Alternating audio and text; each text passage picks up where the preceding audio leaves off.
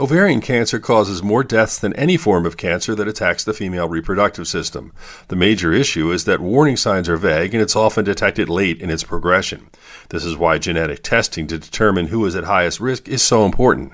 Women who have high-risk genes often turn to removal of the ovaries. For some, another procedure called opportunistic salpingectomy is a choice. This is the removal of the fallopian tubes, which are a path from the ovaries to the uterus. In cases where a woman is having a hysterectomy, the tubes can be removed as well. If you're at high risk for ovarian cancer, there are many paths to take, surgical and non-surgical, and a conversation with your gynecologist can help guide you. With your health, I'm Dr. Brian McDonough on 1010 Wins.